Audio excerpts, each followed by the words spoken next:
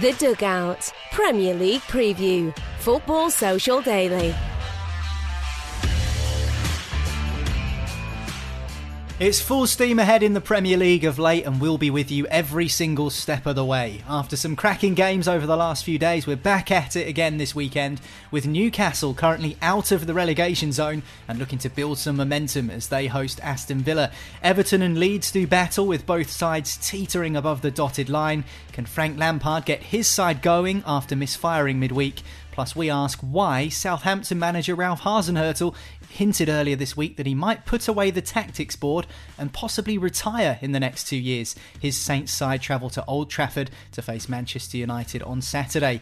We'll not only look at the Premier League, but also the Club World Cup. Chelsea are in the final, but is it silverware that's taken seriously? All of those questions on the agenda on today's episode of The Dugout, the Premier League podcast featuring former top flight players. My name's Niall, and joining me today we've got Southampton stalwart Francis Benali. Welcome back to the show, Franny. How are you doing? Cheers, Niall. Yeah, very good, thank you. And I'm delighted to join you, especially on the back of such a good victory for Saints against Tottenham. So yeah, I'm delighted with what I saw. I saw your smiling face on the telly, Franny. It was one of those, bizarre games, really, wasn't it? I mean, wonderful maybe for the neutral, but when you've got a team involved in that sort of game, when you've dominated especially the first 45 minutes like we saw, and numerous chances that they had to sort of go in at half-time level with Spurs was a disappointment and frustration. Then when you think they're going to be on the wrong end of the result and going behind to show the resilience and character to come back and win it was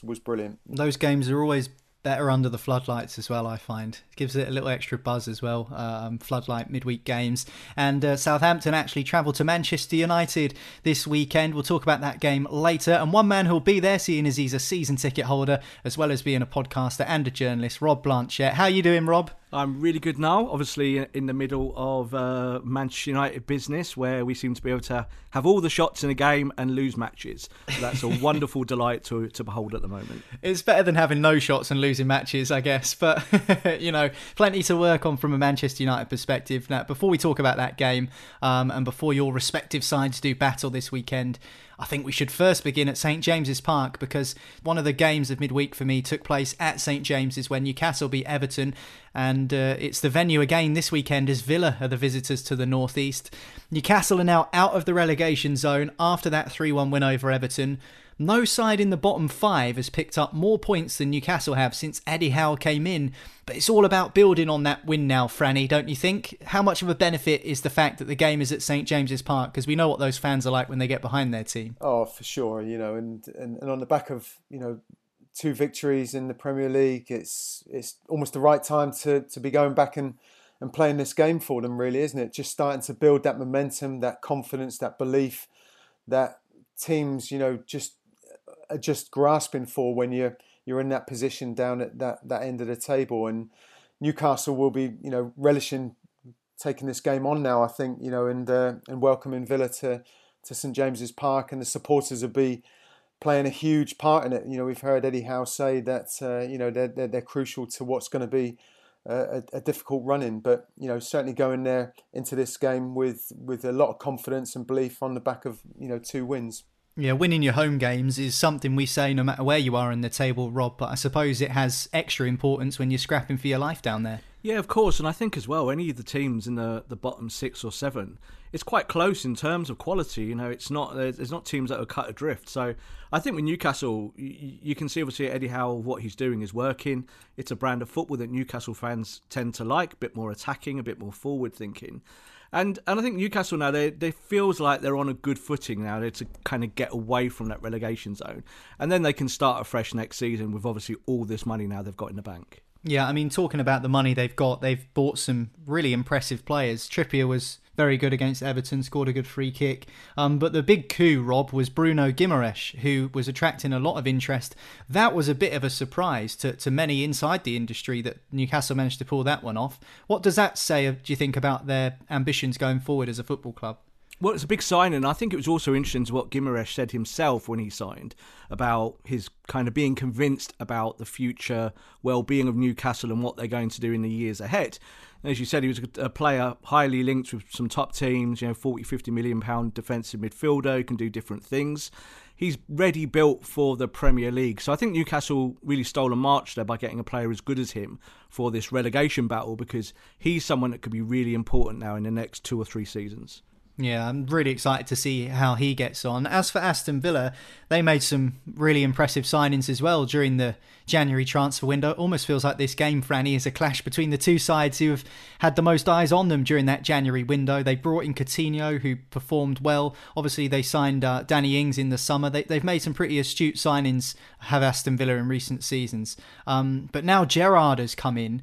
It's almost like they've got that extra bit of impetus because of the kind of the prestige that he brings to the club. Yeah, and I guess when you're a supporter of a club or a follower of a club that has these kind of names joining the club, there's always a buzz and an excitement around the club and the team, and it's an interesting one. It's going to be a fascinating fixture, this one. It is two clubs, as you say, that have got new managers, relatively new managers, and players joining the club as well, and sort of both clubs going through that kind of transition really. And Newcastle are quite clearly sort of got a fight on their hands to want to stay in the division, but with the new ownership as well, and there's I guess cause for both sets of supporters to be very, very excited and very confident. Not just for this game, but also for looking ahead further beyond this season as well. Talking about Coutinho and Steven Gerrard, the manager Gerrard actually picked up on Jacob Ramsey's performance from their midweek 3-3 draw with Leeds, and he said that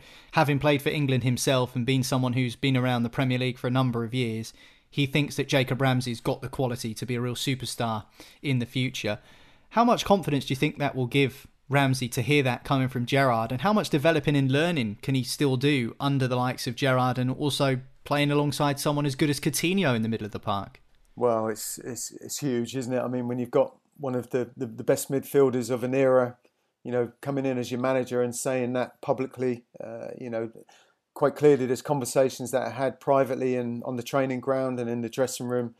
But when you hear a manager come out and say that publicly as well, it's a huge thing for a youngster. I mean, he's having a great season. He's a joint level top goal scorer with Ollie Watkins with 5 goals this season, and those 2 goals against Leeds United, he showed a calmness and a confidence in scoring both those goals, which quite understandably led to Gerrard making these comments. And it's exciting when you're obviously sort of for the national team's perspective, when you've got sort of young talent like this coming through, and he's certainly going to be one of those players that we'll all sort of keep a close eye on. Just finally on this one then, Rob, how much of an asset is a goal-scoring midfielder? I mean, we say that, goals are currency in football and all of the big money is spent on strikers, but to have a midfielder like Jacob Ramsey who knows where the net is, how much of an asset is that for a club to have someone who's able to find the back of the net from those midfield positions? Positionally, I think it's almost the biggest asset now in football teams. We talk about full systems where midfielders now play as strikers and drop in. If you can have players who can be in around that number 10 position and score lots of goals or get lots of assists, we've seen it at Manchester United, haven't we, with Bruno Fernandes? There was a big difference between Manchester United pre-Bruno and Manchester United post-Bruno. So I think that applies to most football clubs now. And you look at someone like Ramsey and Coutinho at Villa, they're now set up for next season already. So the next few months is almost like practice. Let's get this together. Let's kind of get down with Gerrard's tactics. And if they have another good transfer window in the summer, I really do think that they're going to be top 6, top 7 contenders, potentially a European place. Yeah, interesting clash this one in the Premier League this weekend. Newcastle welcome Aston Villa to St James's Park. Now another game with implications at the bottom of the table. Everton versus Leeds at Goodison Park. 2 sides that are right on the precipice of being sucked into that relegation battle. Some might argue Everton are already in one. Frank Lampard's first game in charge of the Toffees was a real success, beating Brentford 4-1 in the FA Cup, Franny. But it was a real bump back down to earth against Newcastle midweek. This, for me, is probably the biggest game of the weekend. It's massive, with both sides so close to one another in the table and so close to the drop zone. Oh, it is. It's huge, isn't it? I mean, there's only 3-4 points, I think it is, between them, but it's all so close down there, isn't it? It's Lampard, I'm sure, will be disappointed on the back of the good FA Cup victory against Brentford, to then come crashing back down, as you say. And it's I guess it's he's learning a lot about. He would have seen already in his short time at the club what he has there at Everton, but also what he needs to do to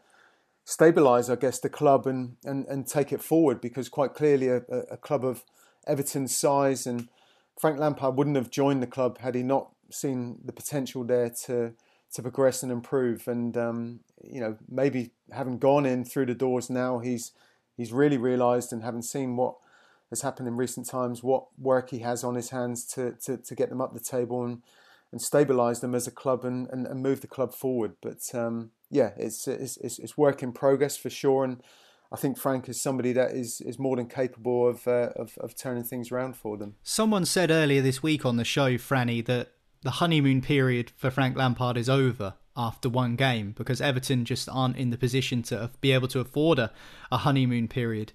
In your experience as a player, how quickly is that confidence eroded or erased when a new manager comes in? We talk about this fabled new manager bounce where all the players are really trying to impress the new gaffer. You win 4-1 in your first game, but then you lose to a relegation rival in earnest in Newcastle in your second game. Just how quick would those Everton players have gone from feeling quite good about themselves to then bumping back down to earth? It's a setback. You don't lose complete confidence, I wouldn't say. I think having somebody like Frank come through the door is a big thing. Naturally, obviously I can't speak for the players that are there themselves, but I would have no hesitation in thinking that he would have earned the respect of the players walking through the dressing room door. I've experienced that as a player myself, when former players, then managers, come in to the dressing room, and there's an element straight away that you earn their respect, or they've earned your respect, and as what they've done as players. Clearly, that's different as managers, and you listen to their philosophies, their ideas, their talks, and I think that whatever Frank will be saying, the players will be buying into that. I'm sure there's always an element of maybe one or two players that might not be part of his plans and figuring within his future, and Everton's future, that there may be a little bit of a discontent with one or two,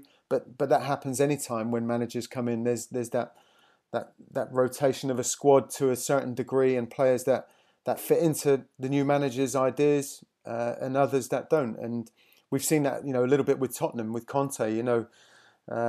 He's made it clear maybe in the window with players coming and going already. So I'm sure that's the same under Frank to a degree, but from the players' perspective, I'm sure they're fully with him. Yeah, I guess Frank hasn't got long to figure out what those issues are, but it's not the easiest question to put your finger on, Rob, is it? Well, I mean, what's gone wrong at Everton this season? We saw Rafa Benitez. His appointment was a bit of a disaster when it comes to Everton and what their ambitions were at the start of the season. We know what Rafa's tactics are, but it wasn't working. The fans weren't behind him. They certainly feel like they're behind Frank Lampard. But what are some of the key issues you think Everton have faced this season which leaves them in the position that they're in? I think long term, Everton have had big ideas of grandeur, obviously with the investment that they've had over the years. But their recruitment has been really poor. So, manager to manager to manager, they've gone out and they've made the wrong signings. Now, Frank Lampard's obviously only been in the door a few minutes. They've brought in Dele Alli, they've brought in Donny van der Beek. It's now about whether these players can make an impact. And at the wrong end of the division, it's really, really tough. So I think for Frank himself, it's now trying to find something that he couldn't do at Chelsea, and that is have a strong defence, something from his coach and his tactics to be able to stop the goals going in. So the last game, not particularly a good sign for that. But I like Lampard as a coach. I think that he will have the respect to the players at Everton. There's no doubt about that. But they're 2 points above Norwich, and everyone thought Norwich were buried only a few weeks ago. So they are in a bona fide, genuine relegation fight. Yeah, they're in serious trouble, and Frank Lampard will need a result against Leeds. I think the fact this game at Goodison Park, much like we said about St James's Park, I think if the fans can really get behind them, and if the fans identify the fact that they are in a relegation battle and the players need the support of the supporters, I think that might play a huge part between now and the end of the season. I wanted to ask you, Rob, as a Manchester United supporter, about Dan James. Of course, Leeds, the visitors to Goodison this weekend, performed really well midweek. Do you think he was given a fair chance at Old Trafford? Do you think it was the right decision for him to move on, or is there more to come from him, do you believe? I think there's more to come from him. I think that as a player in terms of development, and when we brought him to the football club, it was always a case that he was going to be a bit of a long-term project, very, very quick, plenty of skill, but not a lot of end product. I think you can see that his style fits Bielsa and fits Leeds. I think, we talked there about attacking midfielders, didn't we, and the false system, and I think he's kind of played through the middle a little bit for Leeds, and he's scoring goals. So I think that Leeds is a good home for him to take the next step. And I said when we told him that he could be one of those that comes back to bite you. So in 2 or 3 years' time, that if he's really kicked on and become a bona fide Premier League talent, you could see that with his pace and with the ideas that he has on a football pitch, he could become a very, very useful weapon for Leeds United. Right, Everton take on Leeds, Goodison Park this weekend. Huge game with massive implications at the bottom end of the table. And a game with implications in the top 4 race takes place at Old Trafford. It's the early kickoff on Saturday. Manchester United against Southampton. This is the game that you two wanted to get stuck into, so let's talk about it. United, Rob, we mentioned it right at the top of the show. Loads of chances against Middlesbrough in the FA Cup and against Burnley midweek. They just haven't been able to finish them. But are there enough positives there and enough chances being created to suggest that that will flip at some point in the near future and they'll have enough to finish in the top 4 come the season's end?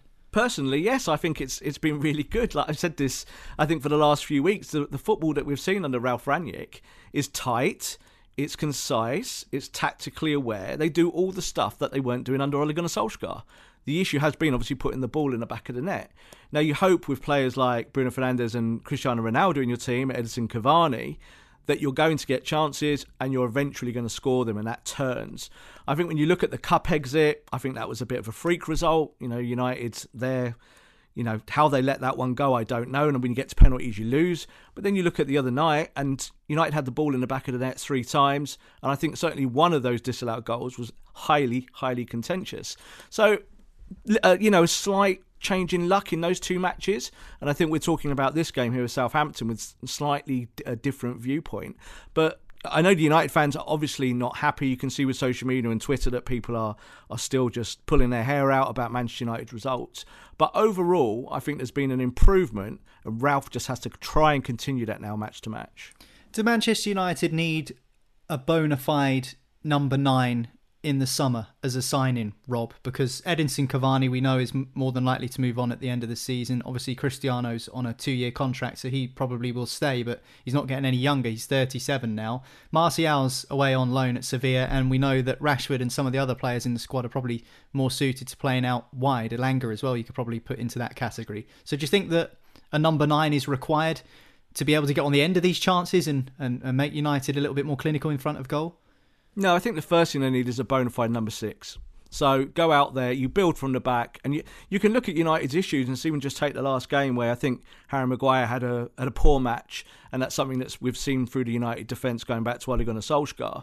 And I think they need to build from those positions forward. So if you have a number 6 and number 8 that can get up and down the pitch, you'll create better chances. And if you've got strikers like Cristiano Ronaldo, Cavani, of that ilk, then you're going to score goals. So I think for United, it's about trying to create better chances as opposed to just having a number 9. I really do think the game's changed now. If you get Haaland, great, you've got a number 9 who'll score your goals, but they're few and far between. It's more about players, I think, that join the dots through midfield, and then you're getting better chances in and around the box. Yeah, I think I agree with you in terms of that point about strikers, because aside from Haaland, there's very few young, promising, bona fide strikers that you would consider someone who plays through the middle. A lot of them are kind of getting on in years, like Cristiano, Cavani. United have got 2 of those. Lewandowski is kind of he's the blueprint, isn't he, really? But there isn't too many Robert Lewandowskis around. So I think it's a great point you make about maybe goal-scoring midfielders coming into it a little bit more.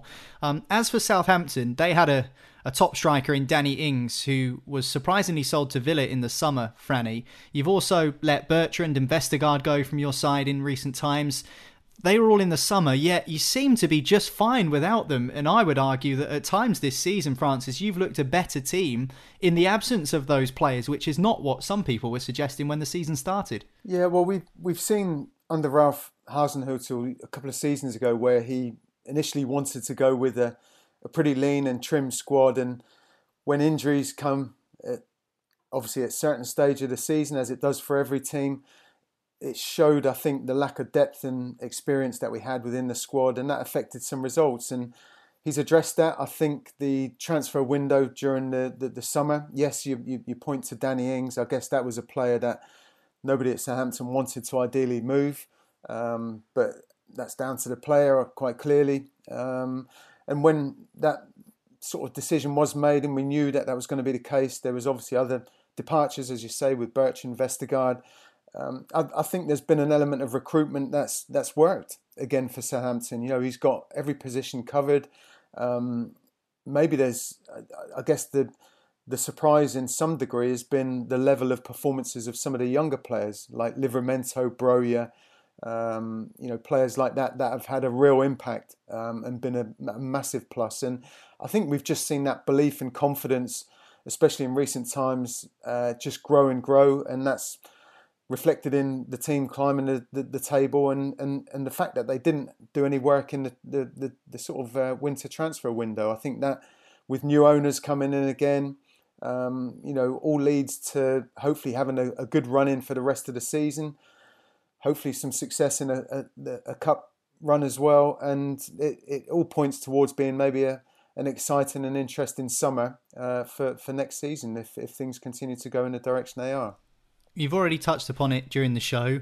Really good win over Spurs midweek. Does that mean that Southampton travelled to Old Trafford with a little bit more confidence than they would have initially had? Do you know what? If you'd asked me before the Tottenham game, with respect to Rob and United, I would have said that the Tottenham fixture maybe would have been the one that we were most sort of wary of.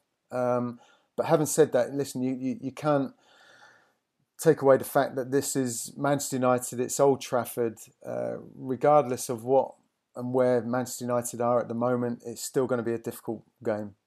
Without saying, it's coming up against players of this ilk and Ranić as well. It's going to be a difficult game. But yes, on the back of how Saints have been doing, they'll go there full of confidence for sure. Especially on the back of this result against Tottenham.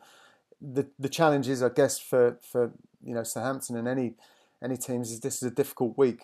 Clubs have come into this on the back of a cup game, a midweek fixture, and it's that squad rotation. It'll be interesting to see lineups on both sides. What players will start, who's going to perform, and it's back to that adage of you're back to square one and doing all those things that you do to have to win a game of football at this elite level. And that's the challenge for everybody. And it'll be a fascinating game, this one. Final question on this game, and it's of Manchester United persuasion, so certainly one for you, Rob. Paul Pogba hadn't played since October, since he was sent off against Liverpool in that crushing defeat. Yet he's come back into the side recently and he's slotted right in. We know how good a player he is, but he's looked comfortable. He's readjusted really well. How much of an influence do you think he could have between now and the end of the season for Manchester United if he stays fit? Well, Paul Pogba could be the difference between 4th and 5th for Manchester United. It's kind of as simple as that. I'm one of those Manchester United people who backs Paul Pogba and always does. I think there's lots of people that are always frustrated with him, or maybe, the kind of social media star that he is, or the kind of his haircut or something else they don't like about him that week. But for me, he's one of the best midfielders in the world. I really do believe that. And we've even just seen that in this kind of small sample size of when he's come back from injury, about how much influence he can have on that midfield. You've just got to remember with Manchester United is that in the middle of the park, they just haven't got a lot of talent. So when you've got someone like Paul Pogba, if you can integrate him into the system, then he's going to give you plenty of kind of outlay from the number 6 or number 8 position. And he can even play off a striker. So there's lots of ways that Ralph Ranić can use him. Of course, this now coming up is the Red Bull derby, as I've been calling it, because I think with the two Ralphs from the Red Bull system playing very similar styles of 4-2-2-2 as a kind of cornerstone of their formations, it's going to be really, really interesting to see how it goes. But I think Pogba, I'd like to see him playing a little bit higher up the pitch. And I think with the Ronaldo penalty miss the other day, that would have been Pogba's 8th assist of the season, and he's not even played a match hardly, so he could be really, really influential for United if they truly have aspirations for top 4. Yeah, interesting game this to set to take place at Old Trafford. Manchester United versus Southampton, the battle of two Ralphs, as you say, Rob, and it's the Ralph of Southampton persuasion that we're going to talk next about here on The Dugout, because he suggested that he might retire in a couple of years. We'll speak more about that after this. The Dugout Premier League Preview. Football Social Daily.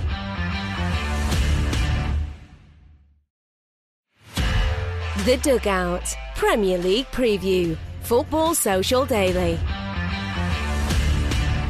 Welcome back to The Dugout. This is your daily Premier League show. The Dugout is the podcast featuring former Premier League players, and Francis Benali, formerly of Southampton, is with us alongside me and Rob Blanchette. And we wanted to speak to you, Franny, about Ralph Hasenhuttl, the Southampton manager, who said something really interesting last week. He said that he could possibly retire in a couple of years and walk away from the game. I'm not sure whether that was tongue-in-cheek in reference to Roy Hodgson being well into his mid-70s and still giving management a good old crack. But what did you make of what Ralph Hasenhuttl had to say?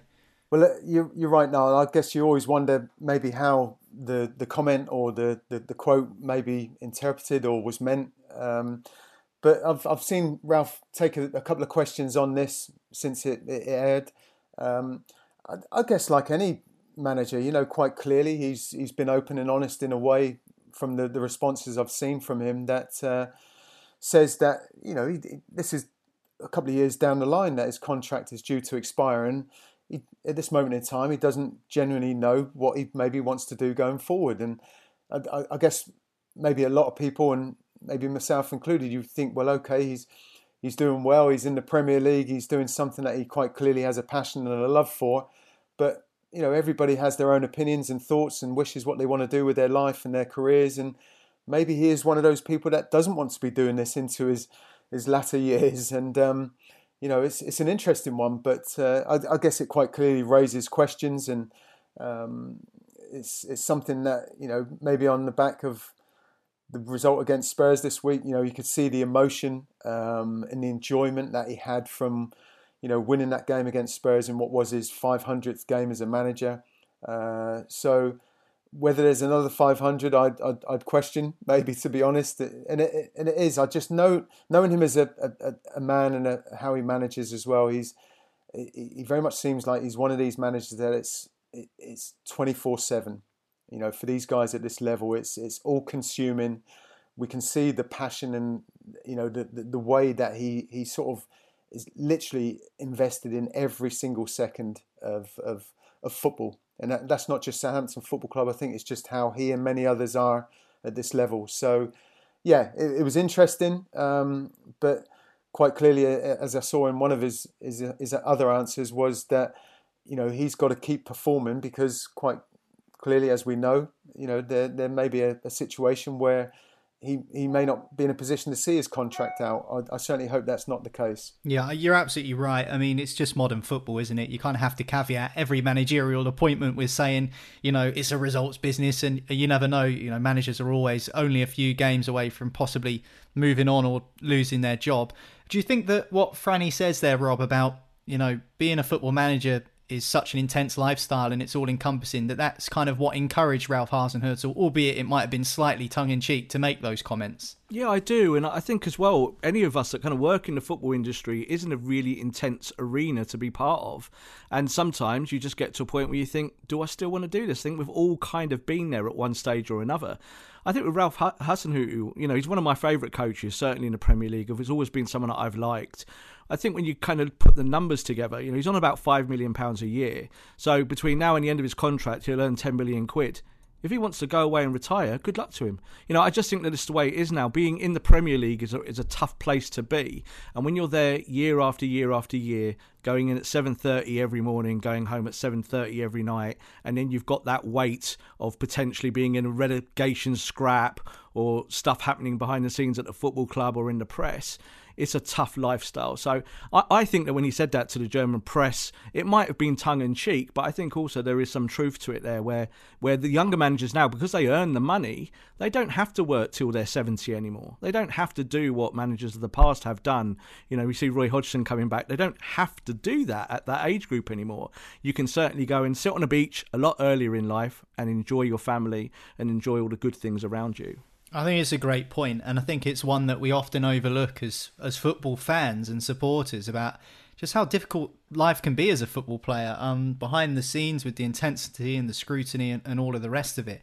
I guess, like what you said earlier with Southampton probably wanting to go on a cup run, my question would be, as a cynical Portsmouth fan, why would he retire now? Would he not want to achieve something with the club first? And if he is in the position to be able to do that, surely that would be the time to go out rather than, I don't know, a mid-table finish in the Premier League. But I suppose the other flip side is what Rob says: when you feel like you're done, that's when you're done, Franny, I guess. Yeah, well, with only a couple of years left on his contract, sort of FA Cup success and Champions League, he can fulfil that within that time frame anyway, Niall. So that's great. Got no problems. If that does happen, I will happily never show my face on this podcast again. I promise you that.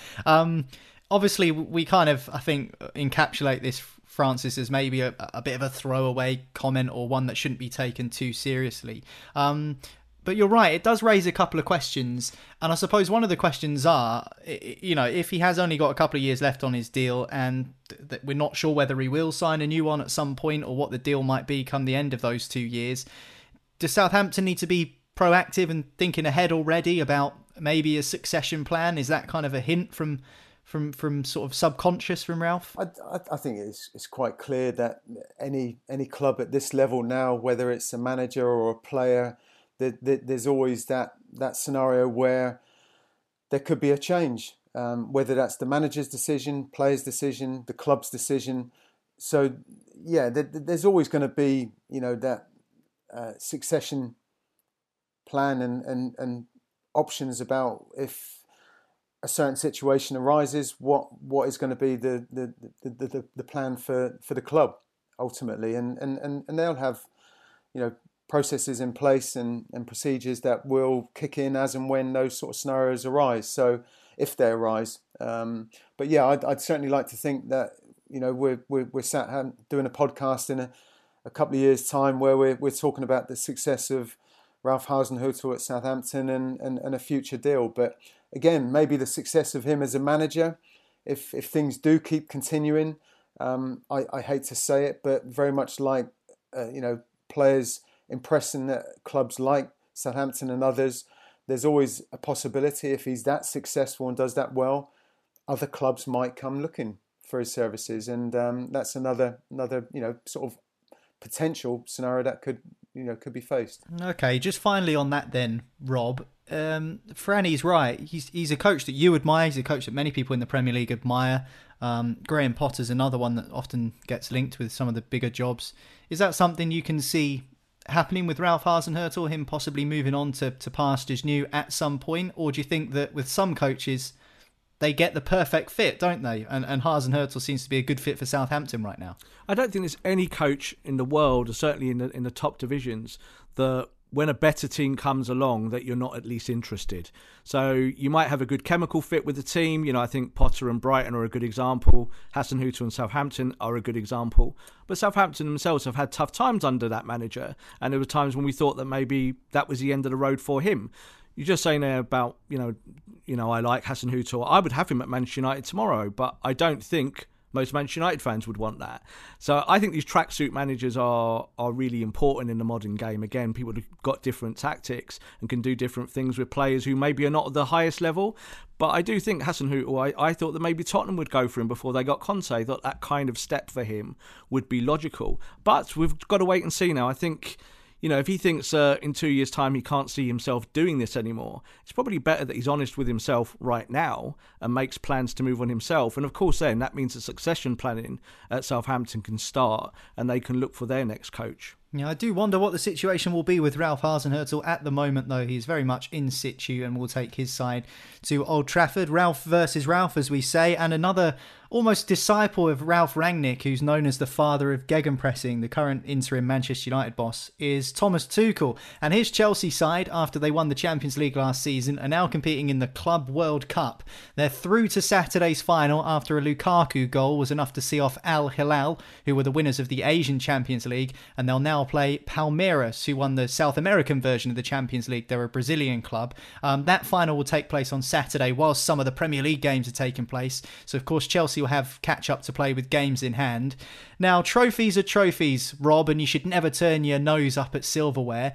But this competition, the Club World Cup, what do you make of it? Is it a disruption or is it a privilege to play in? Maybe it's both. Well, I've got experience of it. Obviously, with Manchester United and their little ventures in the Club World Cup and not doing particularly well in it.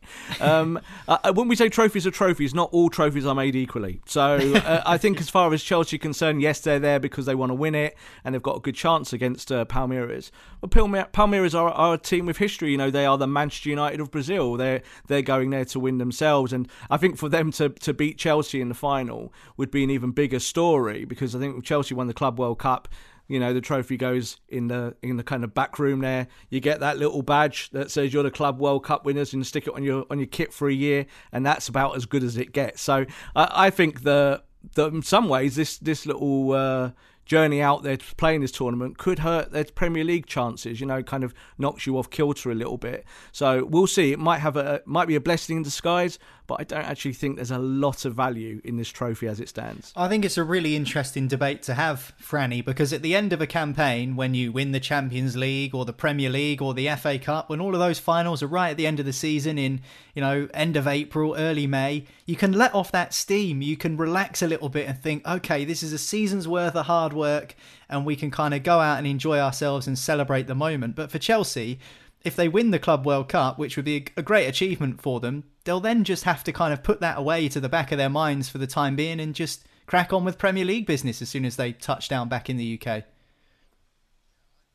Yeah, I think, you know, personally, it's one of those things that if it's your club that are in the competition and taking part, it's maybe a bit of an added attraction in some ways, and it's something a bit different to what we're normally used to.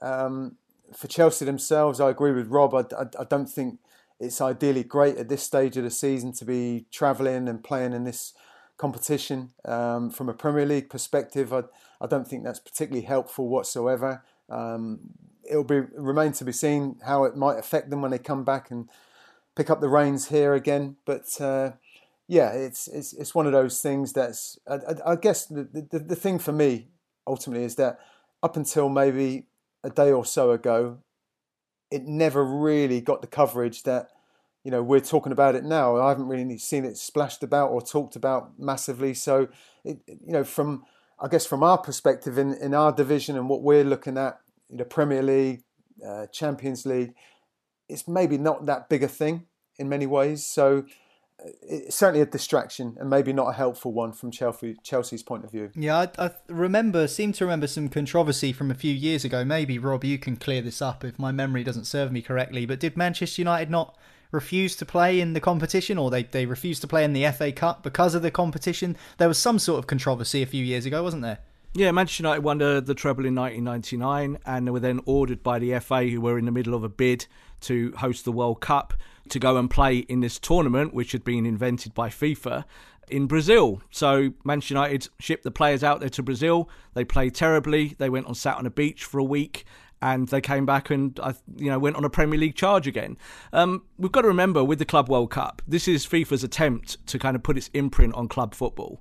It would love to have a tournament like the Champions League to generate them money every season.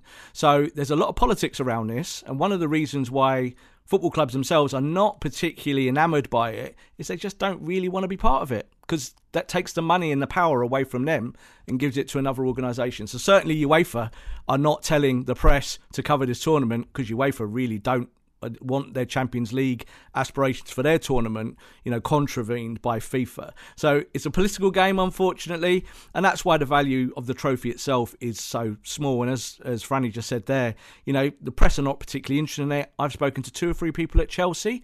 All they care about is that none of their players get injured in this next game, because they need them for this Premier League and Champions League charge. They're the trophies that matter. This is just a nice little thing to win. It's a one-day story. And yeah, you'd want to win it, but if you don't win it, I think it's kind of forgotten about the next day. The team they just beat would probably be a League One team in the Premier in England. So you've got to have a little bit of perspective on that. This is not the Champions League of world football. This is really a little bit of a break for the Chelsea players, and now they've got to go and beat Palmeiras.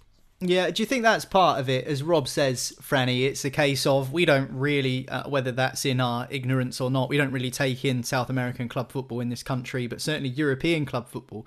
That's the pinnacle. And the prestige of the European Cup, or the Champions League, with Celtic being the first British team to win it, through to Manchester United doing it in the 60s, Nottingham Forest in the 70s, all of those Liverpool trophies in the 80s, and then in more recent years we've seen Chelsea, Liverpool and Manchester United do it all again.